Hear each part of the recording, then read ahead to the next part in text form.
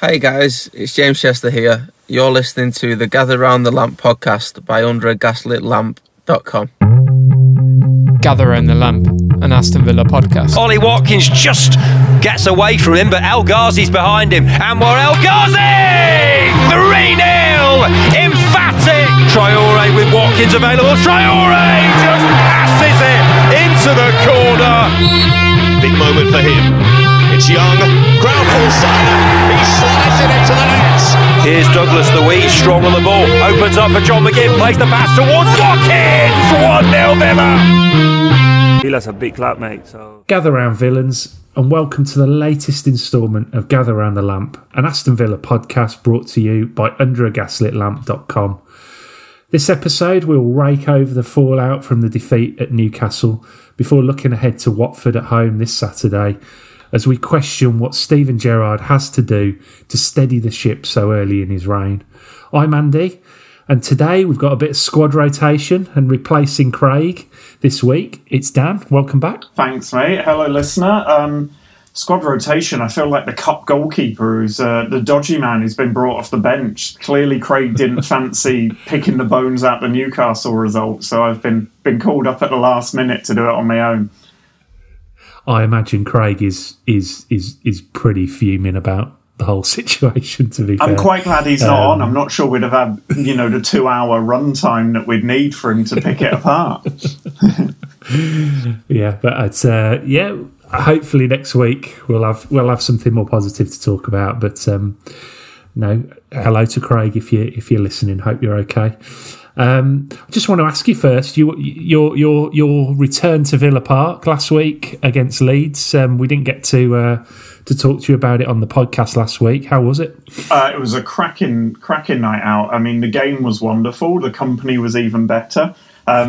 Lucky enough to share a few drinks with you before the game and catch up with a few of your mates. And honestly, you forget just the simple things, how much fun it is just to go to Villa Park and walk up to the ground, and just being a cracking game to be there at too. And I just had a whale of a time, and I'll be back there again soon. Maybe next time I'll arrive at the pub a little bit later before the match though. So. Well, no, I don't think. I think you timed it about right. I think it was spot on. No, but it was great to meet you as well, finally in person. So all good. But since then, obviously, we had Sunday's debacle. It's been said that it was the worst performance possibly of the Steven Gerrard era to date, as Villa fell to a 1-0 defeat to a rejuvenated Newcastle United. Despite talk of rotation, there was only one enforced change to the starting 11 as Callum Chambers replaced the suspended Ezri Konsa, with Emi Buendia apparently overcoming his fitness issue to start. This seemed like a surprise given Gerrard's hints that they might have had a look at a few things after the frantic Leeds performance just a few days before. It begs the question, really, are the perceived options in the squad actual genuine options at this stage, or are we back to this situation of not really being able to change the first 11? Yeah, it's kind of concerning. One of the criticisms that was levelled at Dino all the time is he had his set 11 and wouldn't really deviate from it. And we thought with Gerrard coming in, we'd have a manager who'd chop and change it and pick horses for courses. But he's rarely juggled the team about since he's been in. I mean, apart from the arrival of Coutinho and Luca Dean, it's been the same starting 11. And yeah, I would have liked to have seen a few changes after the Leeds game because, as fun as the match was, we looked wide open at the back. But I was looking through the squad, and I think all of our options are in the wrong places. We're overloaded with attacking midfielders, overloaded with central midfielders who are better going forwards than they are defending. And we don't really have the players to address the biggest weakness in the squad, which is conceding goals at a rate of knots. I mean, there's the one enforced change, and I know Callum Chambers had a decent game, but even that worried me, because if there's ever a match to bring Courtney Hawes, it's against Chris Wood, and it was crying out to have him in the squad, and I think Chris Wood rattled Chambers early doors and maybe led to the goal. But yeah, I mean, it's a weird one. I mean, I suspect we'll have a litany of changes ahead of the next match, or there better be after that performance, but yeah, I was surprised to not see him wield the axe on a few more players. What about you, Andy? Yeah, I think I was. I mean, when I saw the team sheet, obviously surprised to see Buendia in. But again, like you look at it, and who are the options? I mean, I suppose he could have started Chukwuemeka. That would have been a definite option for him, and of course Ashley Young, who's never let him down really. So, and he might have been useful in that scenario, just needing that little bit of experience and composure, maybe bit of leadership. But this is the problem. It's kind of, even though there are options, you know, it's how you do it. I mean, the only real option in the midfield is Sanson at the moment, and you know, none of us are really. I mean, apparently he's a very good player, but he's yet to show it in a Villa shirt. And would you leave someone like McGinn out, or even Douglas Luiz out, to accommodate someone like him? So it's difficult to know. Even though, like you say, we seem to have all these options. It feels like they're not really options for starting, but they're good options off the bench. You know, when you look at guys like, obviously, like Leon Bailey and Danny Ings and potentially Bertrand Traoré going forward. You know, they're good options to change a game if you need, or to chase a game, but they're not necessarily starting options ahead of the guys that we've got. You know, because I don't know. Even though Leon Bailey's, you know, potentially a huge player for us, does he get in ahead of any of those front three players? And it's a tricky one, really. So I was a bit surprised. I was a bit disappointed, really, because I, as you know, I like to see regular rotation, and you know, 2 or 3 at each game. Really, I like to see that kind of thing happening. We never had that really under Smith. But, you know, obviously Gerrard feels that he's already perhaps got his settled side to some degree, and he doesn't feel like he can change it. So it's a bit of a worry. That's worrying though, isn't it? I mean, for me, it's worrying whenever a manager has a settled side. Like, I know there's strengths to having players who know how to play with each other, but I mean, you mentioned him there. It felt like a game that was crying out for Morgan Sanson. We just could not play the ball through the lines. We could not pass it out defence, get it through the midfield.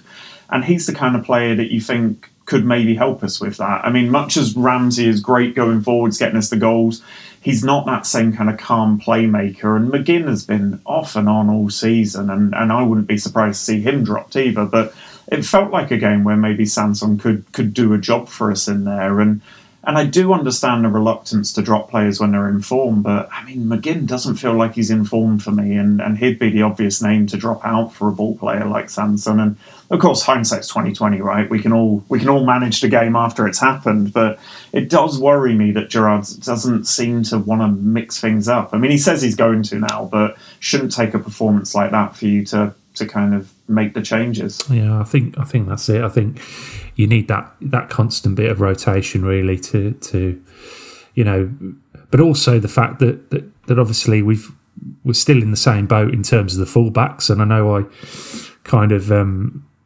you know, went off on one a bit about Target. You don't like fullbacks, Andy. That's the problem. No, but I suppose even just to be able to have the option of Kessler Hayden maybe on the right hand side, because I mean, Matt Cash, he was making good progress down the right, but he's you just don't trust him to be able to deliver anything like the quality that's needed, really. So, you know, it'd be nice to be able to sit a few players out for a couple of weeks here and there, and you know, not writing players off, not dropping players, but just rotating them round and keeping them fresh and keeping them on their toes a little bit, really. But you know, it was a pretty low quality first half, with neither team looking especially dangerous, and both teams lacking a bit of energy. Although Newcastle were clearly feeding off the loud backing of their home crowd. It was on 35 minutes, a somewhat rash challenge by Chambers that was initially given as a penalty before VAR switched it to a free kick on the edge of the box. But in true Villa fashion, it made absolutely no difference to the outcome as Trippier's shot deflected off Buendia and beat Martinez down the middle of his goal. First of all, pick the bones out of this one. First the foul by Chambers, and then the wall, and of course the goalkeeping as well. Do I have to? I mean, I'm not sure I want to relive it. I mean, firstly, the foul, and I mentioned it earlier there, we were rattled for the first 20, 30 minutes. Newcastle came at us. It was loud inside St James's Park. And, I mean, anyone who'd watched the Everton game where they kind of turned Lampard's team over should have known they'd be pressing us high, they'd be coming after us, they'd be riding the emotion. And Gerrard must have known that. He must have prepared the players for that. So either they couldn't handle the occasion or communication broke down somewhere. And I think the foul is a direct result of that. Chambers looked panicked and he put in a stupid tackle that could have easily been a penalty were it not for a few inches. And it was as good as a penalty in the end. But, I mean, the thing you can look at and criticise is the setup from the free kick that you alluded to there. There was, you know, obviously there's a deflection, which puts a huge caveat in it. But when the ball goes in the middle of the goal, it's never a good look for anyone. And sure enough, the pictures circulated on social media, as happens, where you see what was wrong with it. I mean, there was one shot where you can see two of the players in the four-man wall are standing outside the goalposts, which God knows what they're blocking there, apart from the line of sight from anyone in the stands. But that's not where you want them. I'm not a big fan of the draft excluder kind of lying behind the wall too. I know why they're there, but it feels like more of a distraction than actually saving a goal. And then Buendia's positioning wasn't all that much. But the main culprit here, and I hate to say it, is Martinez in goal. It's his job to get the setup right in front of him. It's his job to get his positioning right, which was a little bit iffy here too. And sadly, he didn't get it right on this occasion. In fact, he got it pretty wrong. And you know, good goalkeepers don't just make the saves, don't just communicate. They know where to put their players from set pieces. It's such an important part of the game. And we have a set pieces coach who can help with it. But unless you're going to roll him on NFL style and get him to line the players up himself or put it on a chalkboard for him, then it's up to Martinez. And he got it all wrong on this occasion. And again, maybe that was the atmosphere. It was pretty raucous inside St James's Park. And I think a lot of people were flustered, and you don't see free kicks from that area very often, and we won't concede another one from there this season. It's an oddity, really. But we looked absolutely rattled by it. It almost reminded me of the old days of the pass-back rule, where you'd have the one inside the area with like a 10-man wall running off the line. And it was just as chaotic as that was. And so it's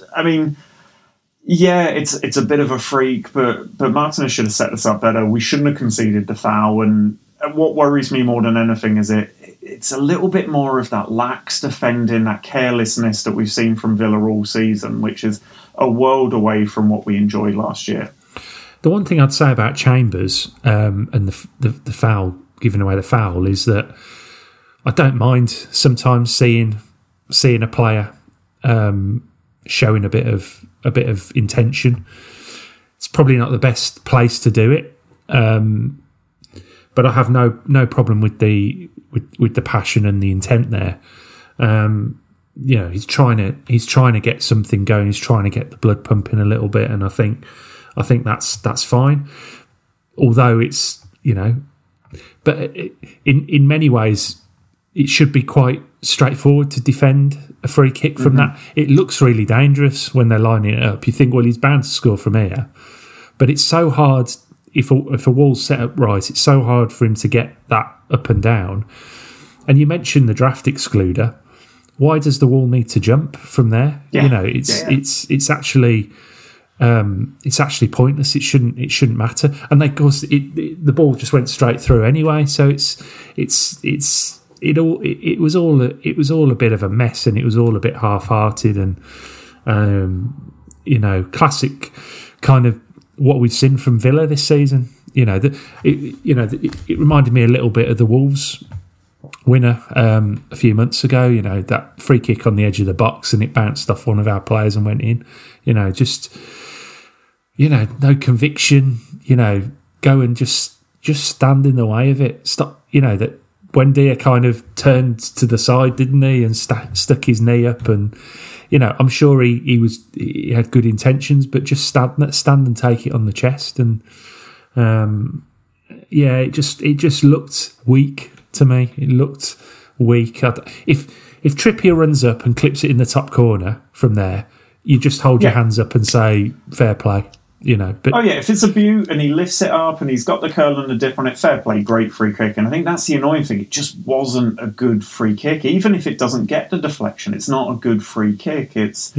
I think details matter when it comes to defending, right? It's those little things, the right positioning, the right step to catch someone offside, the right players in the right positions from a set piece. And last year we seemed to have those details in place. This year they've and this is an example of it. It's the basics that we're getting wrong. And you mentioned the Wolves game, another prime example of getting the basics wrong. And we've seen it all too often this year. And I've said before in the pod, it's easy to point to John Terry going as that being the reason why. But at this point, it's not a coincidence, surely, that we seem to have lost that attention to detail that you need as a defence to keep clean sheets at this level. But maybe I'm just being reductive, but it does feel like we've lost those basics and we're worrying too much about this fluid 4-3-3 Christmas tree and forgetting to just lump the ball into touch occasionally and stick your big men in the wall. But yeah, I think there's something going on, and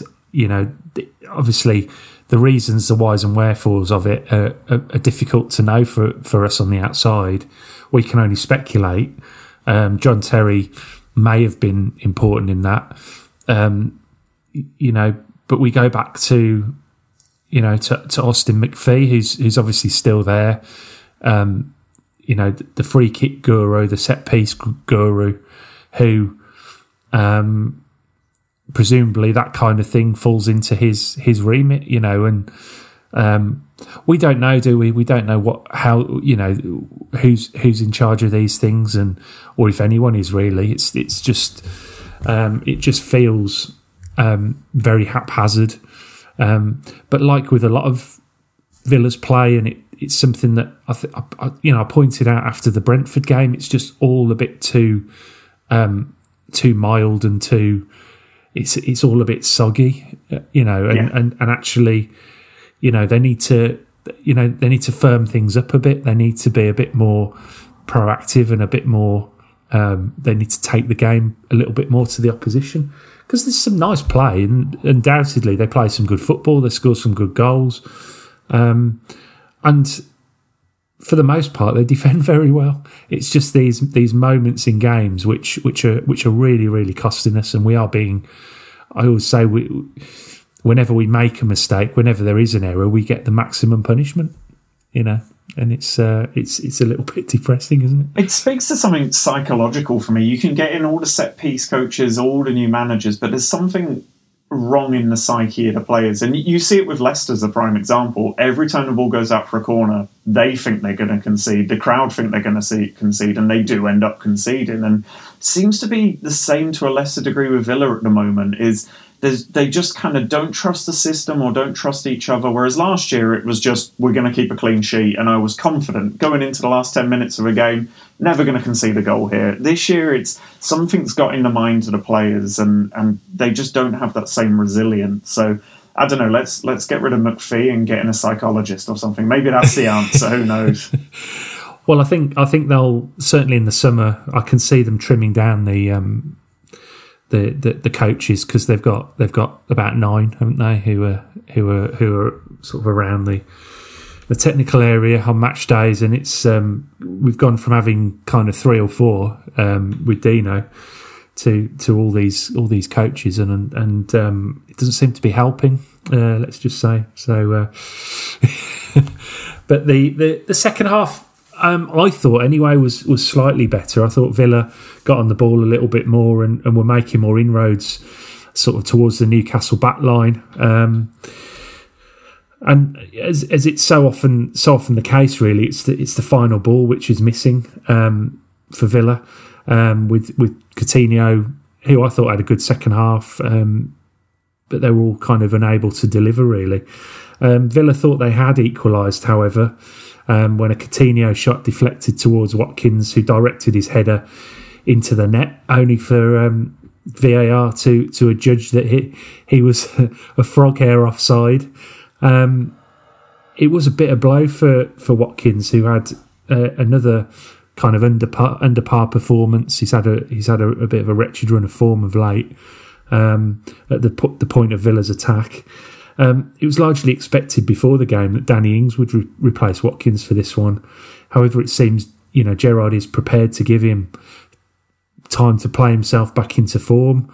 The Ings-Watkins debate will undoubtedly continue. But where do you think Gerrard is with this selection? And have we been a bit hasty, maybe allowing Cameron Archer out on loan as he's currently ripping it up at Preston? Yeah, first I'm going to stand up a little bit for Ollie Watkins. I know you're not criticising him, but he has come in for stick from Villa fans because he's not getting goals or assists. But I think you go back to the Leeds game, he was directly involved in 2 of those goals. It's his dummy runs that created the space for Jacob Ramsey to get through and score. And it's easy to forget sometimes as a fan that strikers aren't just there to score, they're there to move and to move the opposition defence around. And I think that's why Gerrard is persisting with Ollie Watkins, because his movement is that much better off the ball than Danny Ings. Like, we know Danny Ings is a great finisher, he's a great professional, but he doesn't have that same off-the-ball movement that Watkins has, where Watkins can push a defensive line back and drag players around. So I understand why Watkins is still being chosen there, although I don't think he will be next week. But what worries me more is you could have put Watkins, Ings, Archer. I think the only striker who would have made a difference was Keenan Davis because we were lumping it long and it wasn't sticking. And that, to me, speaks about a fundamental problem in the way we're setting it up. I mean, if you can't play the ball through the lines, then it doesn't matter who we've got up front in this system. They're not going to look good. And I think that's the problem we've got at the moment. We'll bring Ings in at the weekend and maybe it'll be a bit better. But if we don't fix those issues, like how we're playing it out from the back, how we're pushing it through midfield, then whichever striker we put in this team is going to look ordinary. And it's easy to jump on individuals, and some of the fan base has done that this week, and others have been pointing to the system. But I think the problem we have at the moment is it's just not working for whatever reason. So we can bring in Ings, we could get Archer back, and I'm with you, Andy. I think it's bizarre he's gone out on loan when he's done nothing wrong this year. He's probably our most informed striker. But there's bigger issues at play here than which striker we choose, and it's that they're just not getting the chances. I think, it's not like Watkins is missing clear-cut chances. He's not really had a sniff of them in the last few games that I've seen, and gets done by VAR again, which we won't go into, but is the most horrifying thing about modern football, apart from another one that we'll come on to later. But it's just a farce on top of a farce now. And so, yeah, poor Ollie, I feel for him, but whoever we bring in, unless we're going to play it long to Davis, it's not going to make a difference at this stage. I do think we have to make it clear that, I want to make it clear that in terms of my thoughts on Ollie Watkins is that I think he's got plenty of credit in the bank. Oh, yeah. Still. There's absolutely no question in my mind that I want him out, or I'd want him to leave, or even be dropped. I just feel that maybe when a player is struggling a little bit, take them out of the firing line a bit and work on that, get their confidence back up a little bit, give them some minutes off the bench so they can come on and potentially make a bit of a difference and get their touch going again. It's been kind of a really stop-start season for Watkins. Personally, I mean, a lot's been said about the fact he's had a child. That's his personal business. I don't think we need to comment too much on that. For me, from a football perspective, I think the big 2 things that have put him off his stride is Ings signing. Putting him under a bit of pressure, maybe that feeling of maybe I'm not here to be number one. And as a consequence of that, maybe he's looked around a little bit. Maybe he's had his head turned. We don't know. But also Smith going. I think Dean Smith leaving has been, a real blow to him.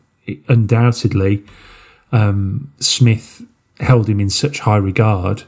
He played him in every game he possibly could last season. And I think that's had a real impact because he hasn't got that bit of comfort there, perhaps, of having Smith, who was such a big supporter of him. So, two things there, I think, which have maybe chipped away at him a little bit, and he perhaps feels more under pressure than normal to go and get goals. Whereas last season, he played with freedom. You know, he could play his game, and the team was set up to play to him as well. So it was a bit different. Whereas now he's perhaps got to plough his own furrow and impress the manager, which he never had to do last season. When was the last time? I mean, it's a simple thing, but when was the last time you saw him smile on a football pitch? When I noticed it on the replays from the Leeds game when Ramsey scores, he's almost annoyed that Ramsey didn't pass the ball back to him to tuck it in, which you'd expect from a striker. But last season, even when he wasn't scoring, Ollie was celebrating, smiling, and I think you touched on it there.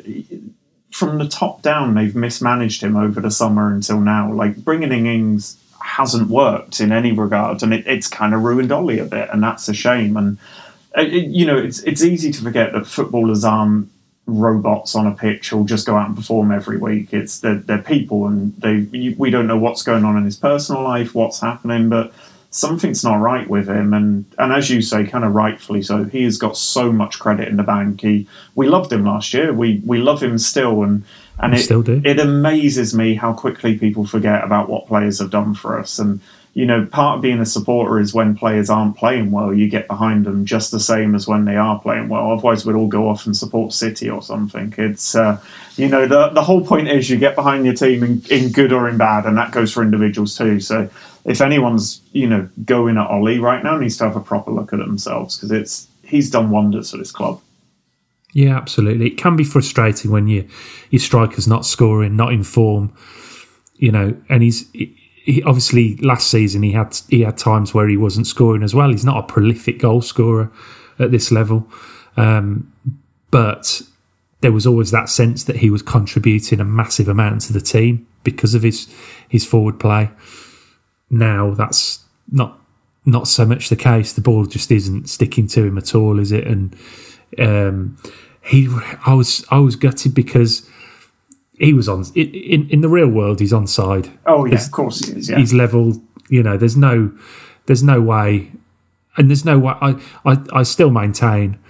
I know you didn't want to talk about VAR, but there's. I still maintain that you can't judge that type of that minute kind of call. From VAR with those lines, I just don't think you can do it. I think it's impossible. So I think if you can, I'm still, and I think it's a bit like we're a bit like flat earthers now. But I like the daylight argument.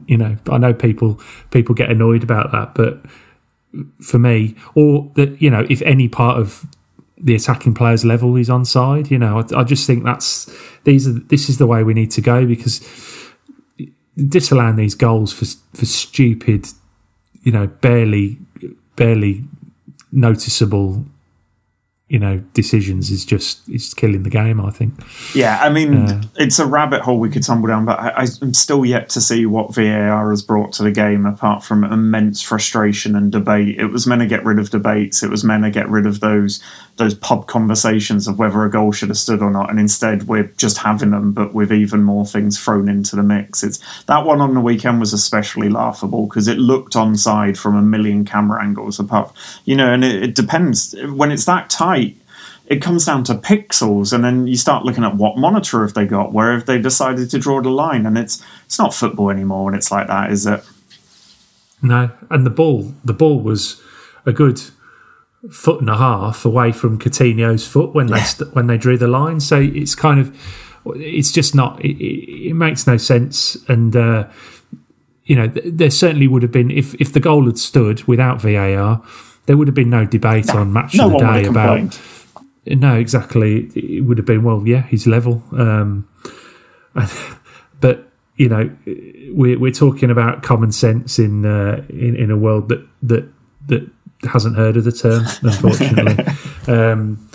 But yeah, I was gutted for Watkins because I think that would have really given him a boost, and it would have because one thing about him is he fronts up. He'll never stop running and chasing and trying and giving everything for the team. So, and I think as long as he carries on doing that, he'll be back in form in no time. To be honest, but I mean, it was quite an alarming performance, really, and now means kind of Villa are on a run of 1 win in 7. Which on the face of it is not a huge improvement on Dean Smith's record prior to being sacked. After a positive start, it's clear that things have plateaued considerably, and Gerrard is struggling to get a tune out of certain players. And there are question marks probably over his 4-3-3 formation as well. Firstly, are you concerned by this and tactically, what is going wrong for Gerrard, and are there any obvious solutions, like personnel or otherwise, for you? Well, strap in, Andy. I got a long answer to this one. Firstly, I promise not to say too much about Dino, but 1 win in 7 is not good enough. I mean, I'm still waiting for anyone to convince me that we're better off now than we would have done if we'd have stuck with Dean Smith. I mean, the only difference is Gerrard's got better PR and he got in Philippe Coutinho, which will mask a lot of problems. But it's like putting a chandelier up in a derelict house. It looks pretty, but it's not fixed any of the issues we got at the club. And that brings us to the tactics, which is what's really concerning for me.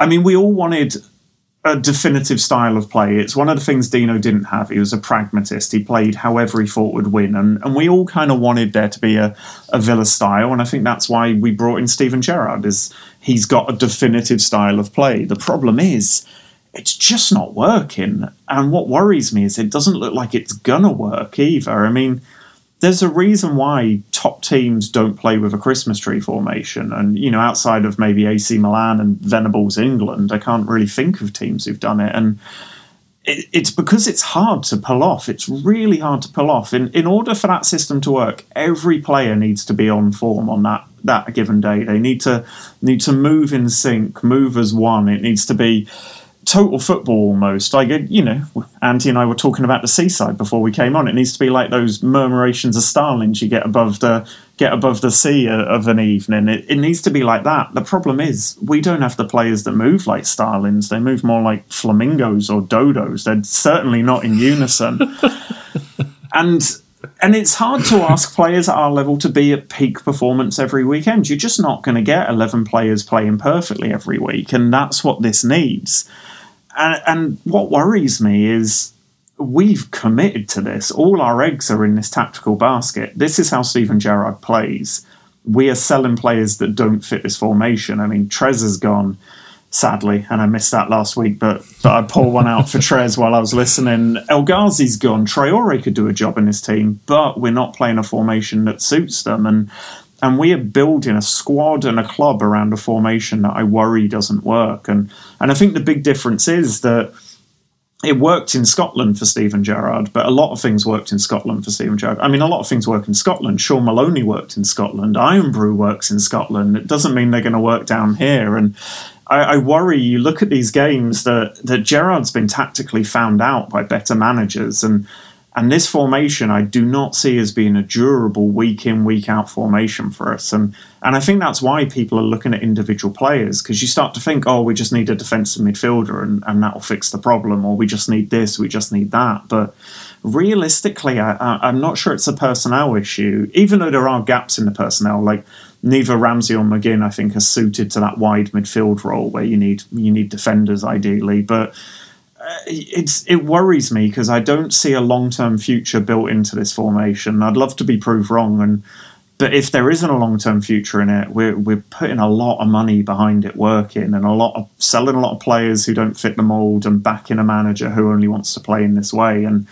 it really concerns me that it's not looking good. In fact, it's looking worse and worse as every week goes by. So do you feel then that, because a lot of teams play a 4-3-3, don't they? So how does ours differ from other teams that use that system? So traditionally with a 4-3-3, you have the two 10s wider. Even if they cut inside, they generally start wider. And the idea is that you either give say, let's look at Liverpool when they played a 4-3-3 with Coutinho. He cut in off the left wing, it lets a full-back overlap, you get width that way, and another midfielder holds the width the other side. The problem with Villa is we're trying to come inside constantly. The whole formation is set up to be narrow, so the 210s are narrow, and our width comes from both fullbacks getting so high up the pitch that we're in danger of getting caught out when out of possession. I mean, in the first half against Newcastle, the player with the most touches in the box was Matty Cash with 4, which is not really what you want. But that's how Gerrard plays. The fullbacks give us the width and everyone else comes narrow and congests the middle. But then to counter the fullbacks going high, the 2 wide midfielders need to drop into their roles to cover us on the counter-attack. So you end up with McGinn almost playing right back and Ramsey almost playing left back.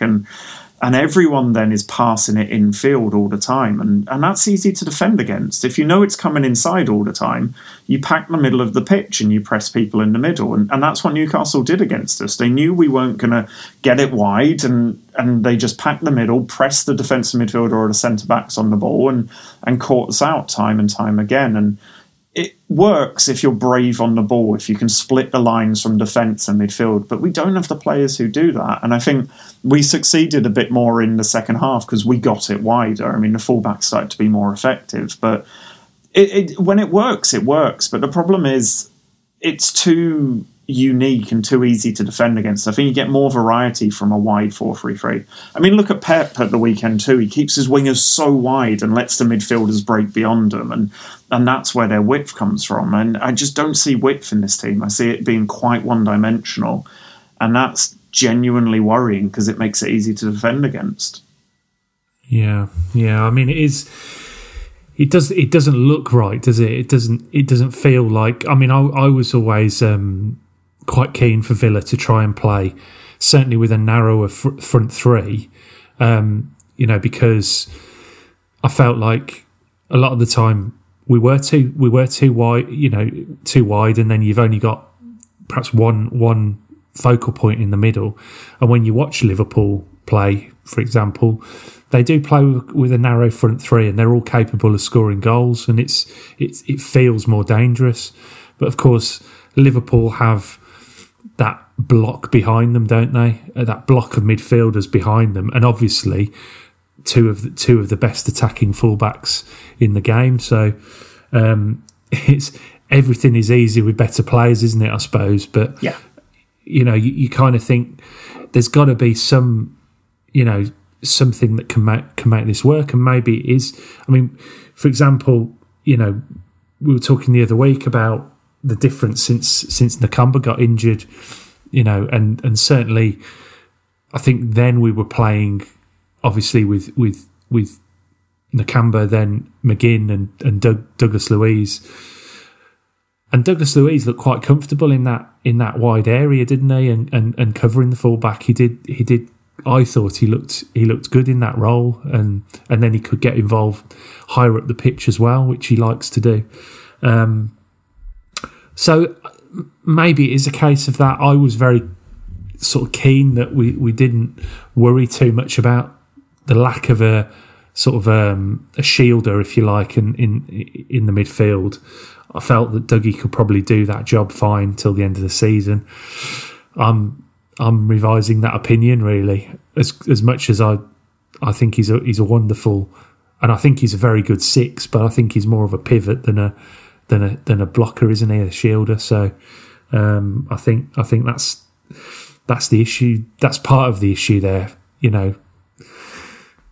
It doesn't seem to work. He's that position seems to be quite vital as well. We're hanging him out to dry by playing him there too, and he's not going to enjoy it. And you were right with your Liverpool comparison. They play a lot narrower, but they still have defined positions. And it seems like our tactic is for players to leave their defined positions. But I mean, the other big difference with Liverpool is it came good when they brought Van Dijk, and we don't have Van Dijk. We can't, as you say, we don't have the players. It's like we're trying to cook a fine dining meal with Tesco value beans at the moment. It's not happening for us, and that's got to come down to the manager. Fair enough, you're trying to play a certain way, but at some point you've got to look at the players available to you and play to their strengths, not kind of leave them out there. And it's what worries me about Dougie is does he enjoy being left in that defensive midfield role to make made to look like a bit of a chump in there? And it wouldn't surprise me to see him leave in the summer, because he's not had a fun season with us, and obviously his contract's winding down. So yeah, I'd be very surprised if he's here much longer than the summer, to be honest. And I think Villa will obviously be looking to sign new players in the midfield, because it's just not functioning it, and it really hasn't all season. The only time it felt like it was functioning was when Nakamba was there and sort of holding it together really, and shielding the back four, which I think again that enables the fullbacks to leave their duties somewhat, doesn't it? Because you have got someone there to guard the transition. But I'm speculating really, and I think ultimately it will come down to the summer, and there'll be some big changes, because I think they will be targeting players specifically to play this system. And in many ways, I want a manager to have the conviction of how they want to play the game as well, and live or die by it. Dean Smith was very good at changing, but I do agree with you there, but it has to be the right system. It's different if you're backing a Klopp or someone like that. The problem is I just haven't seen enough proof from Gerrard as to whether this is the system. It's not even the system he favoured for his whole time at Rangers, and that's the worry with. I agree with you. I like the idea of us having a dogmatic approach where this is how we play. We buy the players to fit this system, but it's got to be the right system. And I think, ironically, at the moment, we've got great players to play a 4-2-3-1 that Dino played. I mean, imagine Bailey on the left and Buendia on the right and Coutinho in behind a striker. It suddenly looks a lot more balanced and a lot better. And it's just frustrating where you feel like you maybe have a solution there to pick up points. But as you say, I mean, I want to see us build to a future where we have a set style of play too. It's just got to be the right style of play. Otherwise, we could go a long way down a road, and then it could be a hell of a long way back if it doesn't work. Sure, absolutely. But we'll move on to something, again, quite depressing. Cheery pod this week, Andy. It's not great, is it? I think we're doing our best, but it seems a shame to say again, but inevitably the ugly face of the Villa fan base has showed up again after the game, as Ollie Watkins again was targeted with abuse on his social media this week.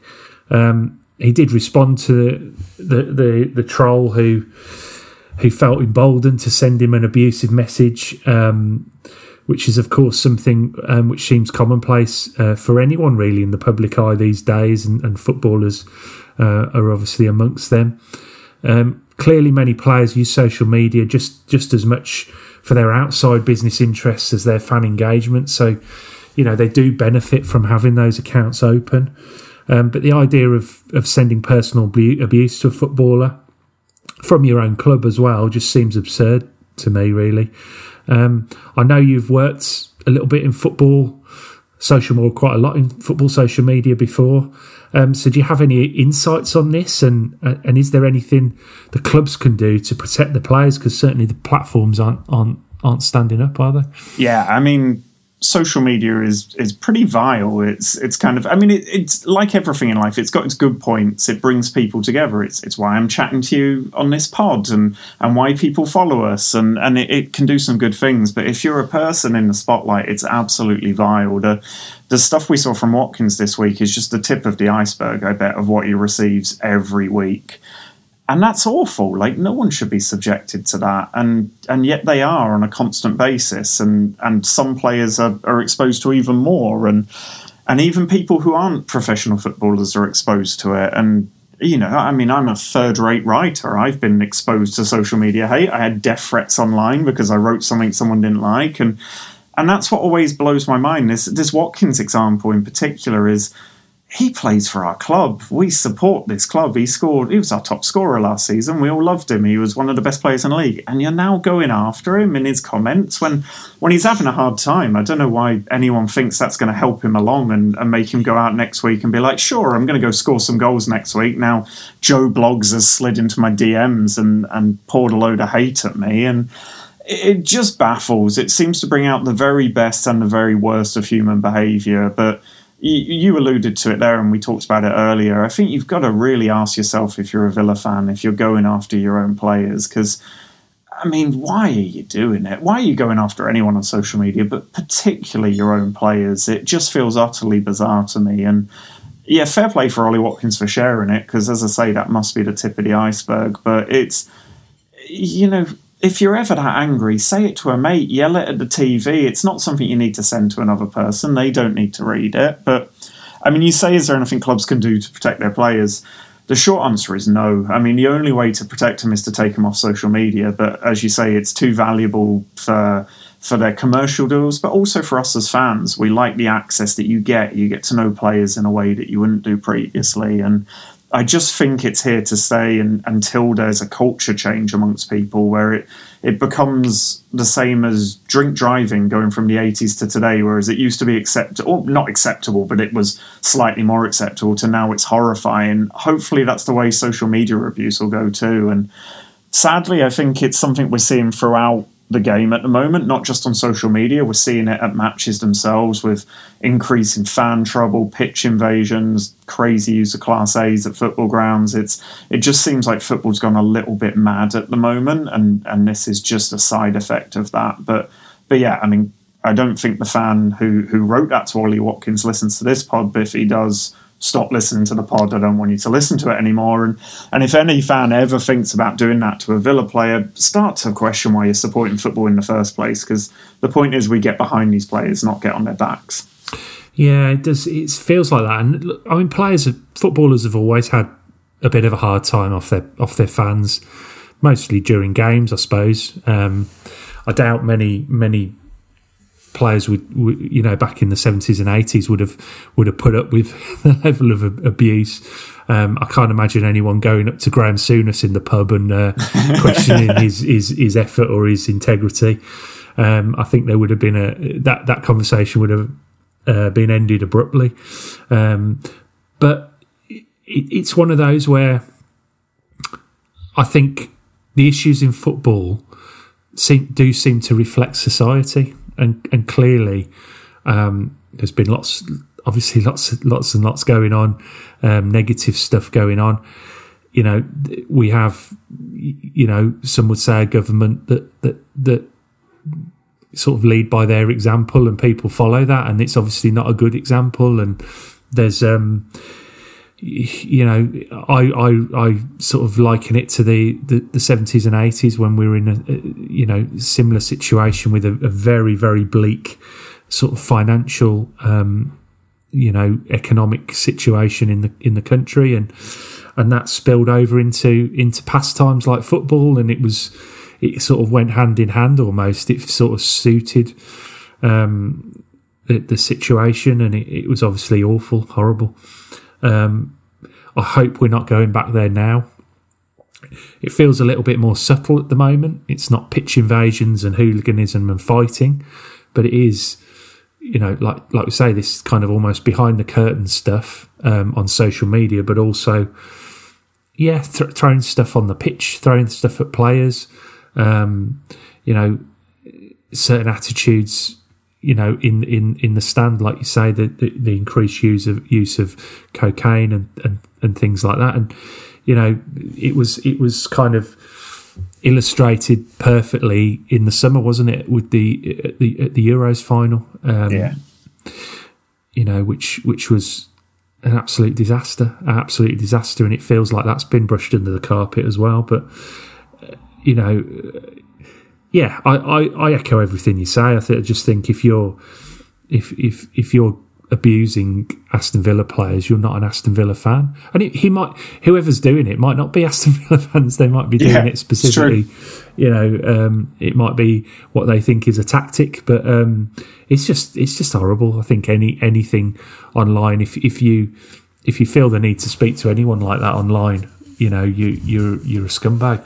Basically, go and have a word with yourself, and you know, or you know, have the bravery to say it to someone's face at least, you know. But and you're making a choice, right? You don't have to hate people online. We're veering off topic here dangerously, but it's, you make a choice. You make a choice to say something nice or to say something nasty. You make a choice to help someone or to not help them. And I think you're right. That's where it reflects society. And also, I suppose, the modern game, not to sound like too much of an old man, but the gulf between fans and players has never been wider. And so when fans feel like they're not getting their money's worth, they've almost feel like they've got the right to go after the players. But it's not players' faults that they're millionaires from a young age. It's not players' faults that they've got everything that we don't and wish we had. I mean, every fan thinks that they'd like to do a better job if they were in the player's position. But, I'm not scoring as many goals as Ollie Watkins. There's a reason why that young man has achieved more in 26 years than I have in 40. And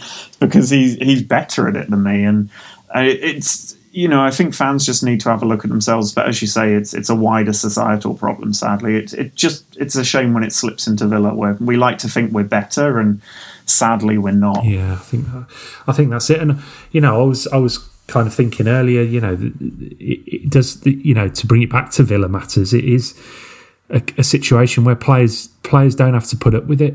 They don't have to. Yeah. And, you think about someone like Tyrone Mings, who we've supported, staunchly on this podcast and will continue to do so. But he might just think, what, I'll go somewhere where I'm appreciated, and we'll lose, someone who's potentially going to be a great captain for the club. And already has been. I think he leads the club with he. I've said before, he embodies everything that I want Aston Villa to stand for, and I think he's a wonderful captain. Makes the odd mistake, don't we all? That's fine. And generally, I always say that the good that he does back there for the team is far outweighs the occasional slip.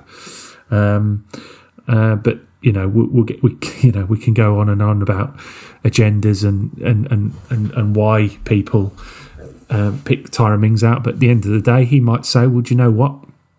This other team want me. They're prepared to pay for me. Their fans might be more welcoming and more supportive, and I'll go and play for them." And Villa are the losers then in that regard, because we talk about the Villa family and everything like that, but in reality it's far from that. And I think people need to have a look. By and large, I think people support the players, and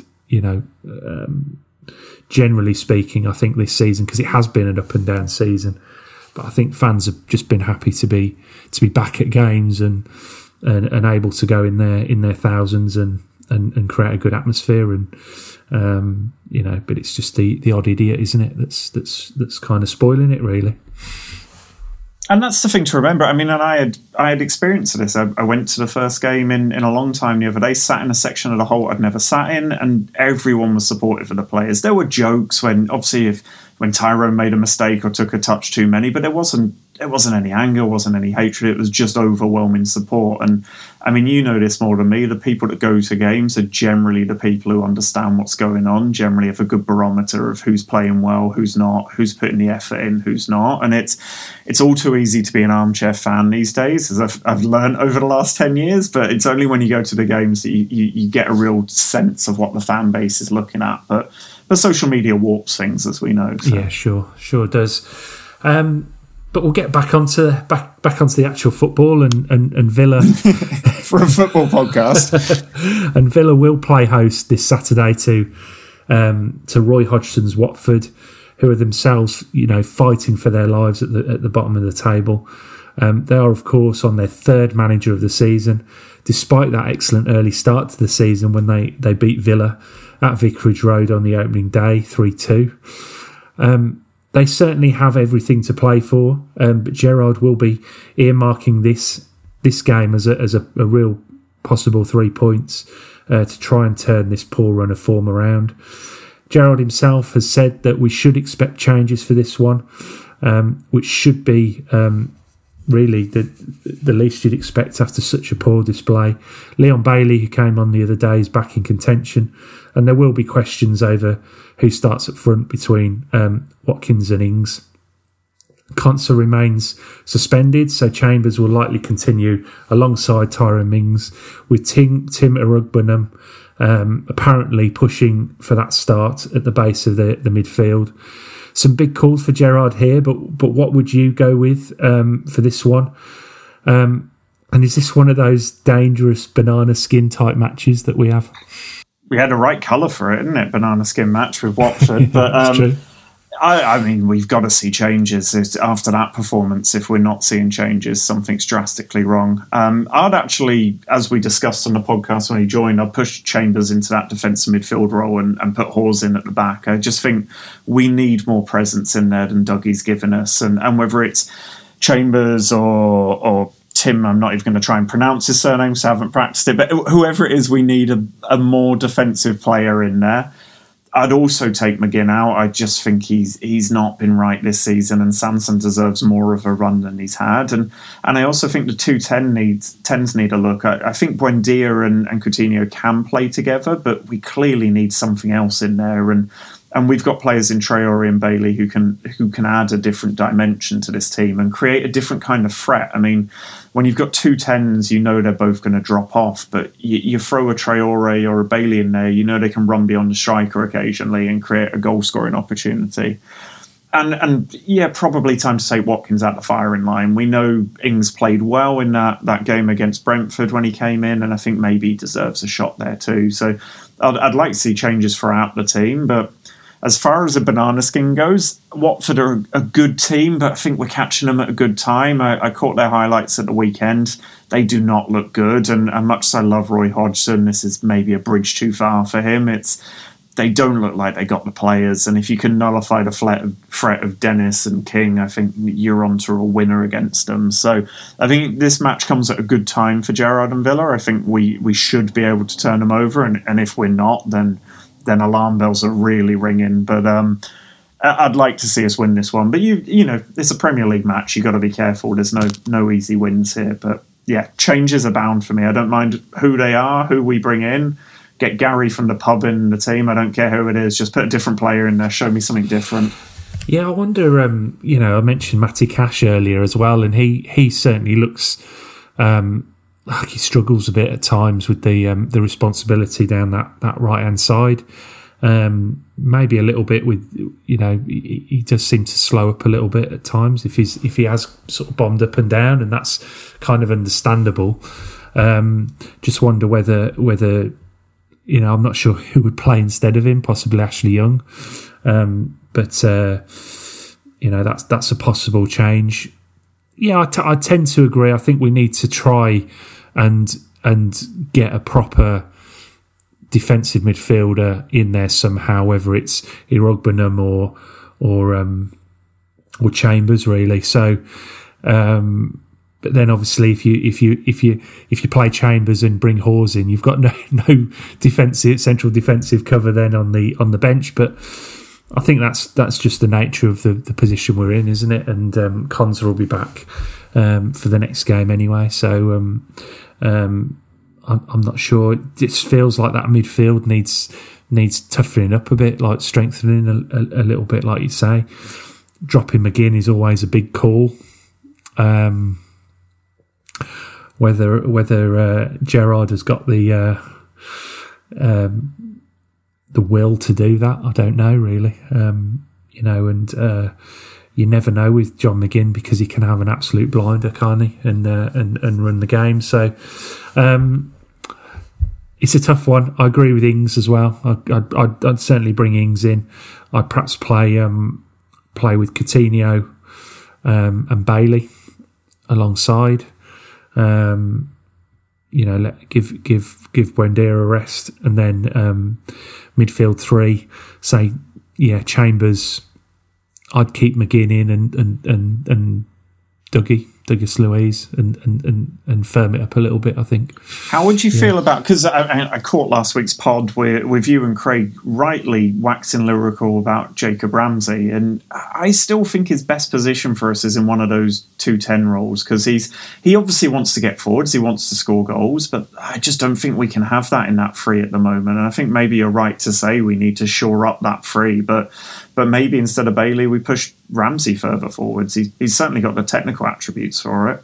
Yeah, it feels a little bit similar to Grealish, doesn't it? When he was playing initially, obviously in the Championship, he played as an 8 and then continued that when we got promoted. But we quickly found we were getting overrun with him and McGinn playing in that role.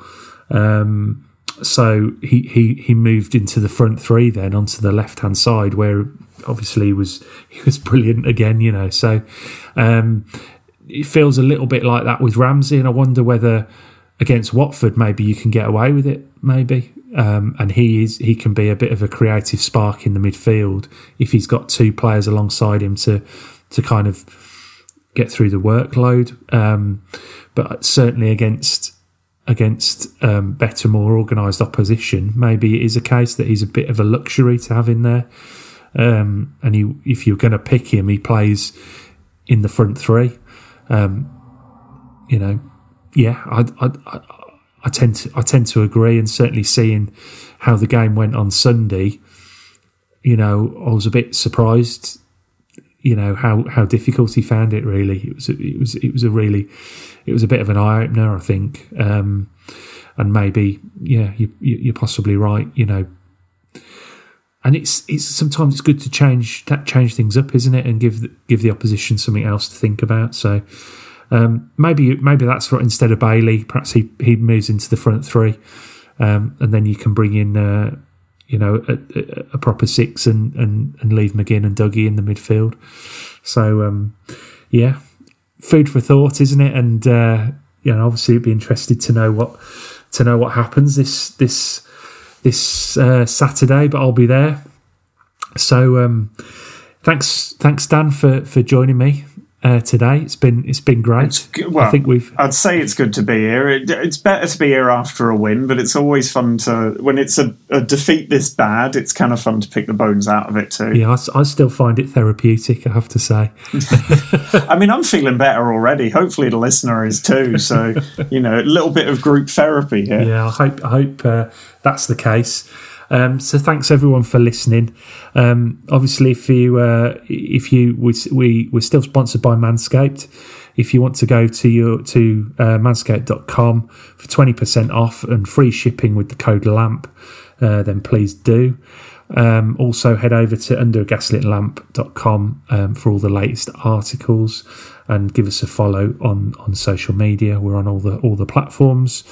Other than that, if you go into the match, make a lot of noise, a lot of positive noise, and let's hope we get the 3 points, and we'll be back next week to review that. Okay, take care, stay safe, and up the Villa.